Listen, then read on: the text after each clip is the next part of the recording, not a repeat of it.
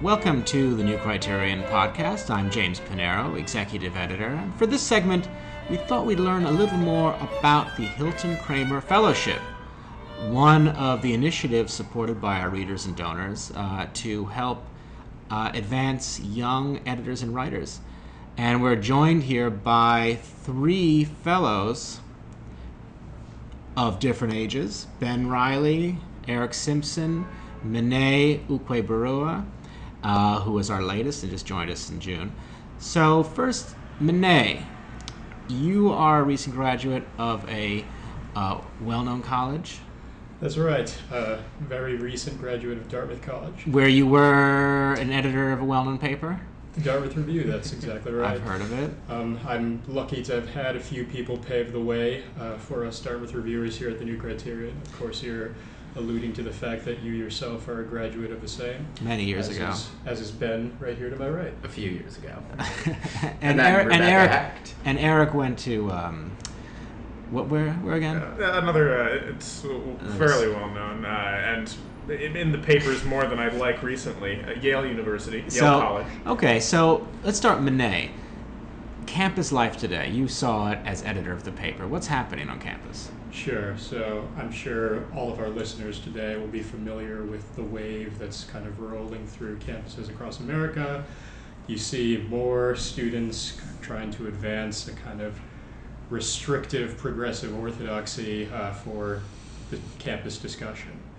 So that means that anything that's deemed offensive to any sort of disadvantaged group on campus is completely censored.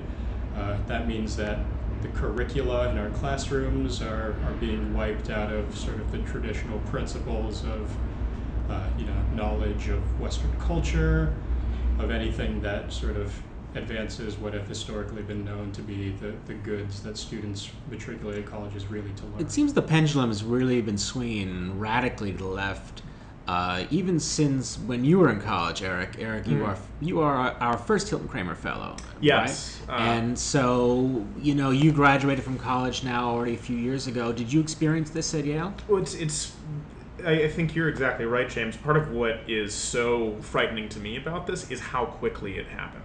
And how quickly this has become so exacerbated. I graduated in 2011, and I would say we were at that point. I was sort of just starting to see the beginnings of this kind of culture, where there was a lot more about safe spaces and the like then. But I still felt like I could have discussions with friends who were not of my same political viewpoint, that I could go around campus and be known as conservative and not be afraid of being shunned socially or anything like that. And I'm just glad I'm not an undergrad right now, because the sort of stuff that's going on, I just look at these kids and I think you guys are insane. What are you here for? Why are you here to learn, or are you here to be patted on the back? Well, what's interesting is that it seems like it's the first time in recent history where students are advocating for more restrictions. Right. More self-restrictions rather than fewer restrictions. Yeah, what's interesting to me is this idea that we've turned our campuses into, and this phrase is not original, but gulags of knowledge. They're places where you can only acquire and only hold a certain set of beliefs.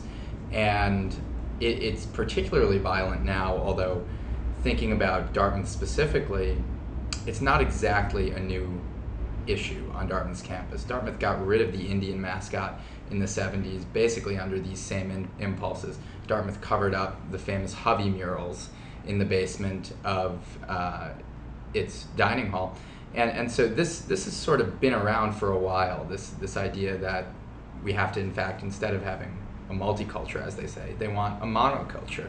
They want everyone to feel the same about everything. So I don't know that it's a new phenomenon, but it does seem particularly violent right now. Be careful with that word violence, Ben, because, of course, the ultimate violence that you can perpetrate against another person is to force an English major to read Shaw. I think it was Chaucer that they objected to. Might have been. Well, colleges are all for the free exchange of the idea. as the Right. saying goes. Yeah. So let's turn to the Hilton Kramer Fellowship. You've all been part of it, or you're in it now. What is the fellowship, and what brought you to it? Mene, you want to start? So the fellowship, as it was made clear to me, is kind of a generous position that the New Criterion has made available to aspiring writers and cultural critics, where we are able to gain exposure to the process of putting the magazine together. It's been wonderful to be able to work with some of our senior contributors from all around the world of sort of conservative writing and get to work with them. And also, sort of in terms of the day-to-day responsibilities, we work with a lot of the web stuff. So whenever articles come in to be posted on Dispatch, a blog, it's the fellow's responsibility to edit, format, and post those.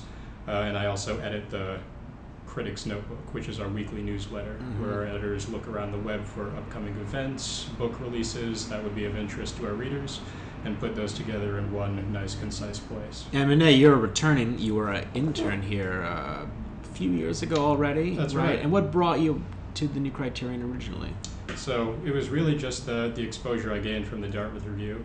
At the time, you, James, were here as a managing editor, and Emily Esfahani-Smith was here as one of the associate editors, just advertised the internship to current staffers at the Dartmouth Review, and we're looking for anyone who'd be interested. So I was really fortunate to have that as my first big step within the world of opinion writing. And Eric, you started as Hilton Kramer Fellow. Were you an intern before that? I was an intern. You were an before intern, that Hilton as Kramer well. Fellow, assistant Assistant editor, editor, now associate associate editor. editor. Yeah. And you provide the introductory music for this podcast. I do. That's right. What is that piece that we're listening to? It's the fugue from Bach's Sonata in C major for solo violin. One of my favorite from the entire Bach set of 6 sonatas and partitas. Wow, beautifully played. And Ben, what has been, you're leaving us as Hilton Kramer Fellow. What have you gotten out of the program? I am. Yeah, it's been fantastic. So I was so pleased to serve as the fellow this past year, and as Mene alluded to, the experience is basically that of an editor. But I was really fortunate to write a few pieces, travel a little bit, see some different exhibitions around the country and even abroad, and write about them for the magazine. And of course the tireless work that was done on the website, which has resulted in the new Criterion.com, which was especially fruitful and gratifying to me. And so it's been a great year, and it's so great that it's not over yet. I'm still here until the middle of September, and then I'll be pursuing my master's degree at the Courtauld Institute of Art in London. And at the conclusion of that, I'll be back at the New Criterion. That's great. Yeah, we can't wait. Yeah. Well, I'd like to remind our listeners once again, the Hilton Kramer Fellowship is supported by your donations, so thank you. And let's take it out by listening to Eric's wonderful recital. Happy to oblige. Thank you.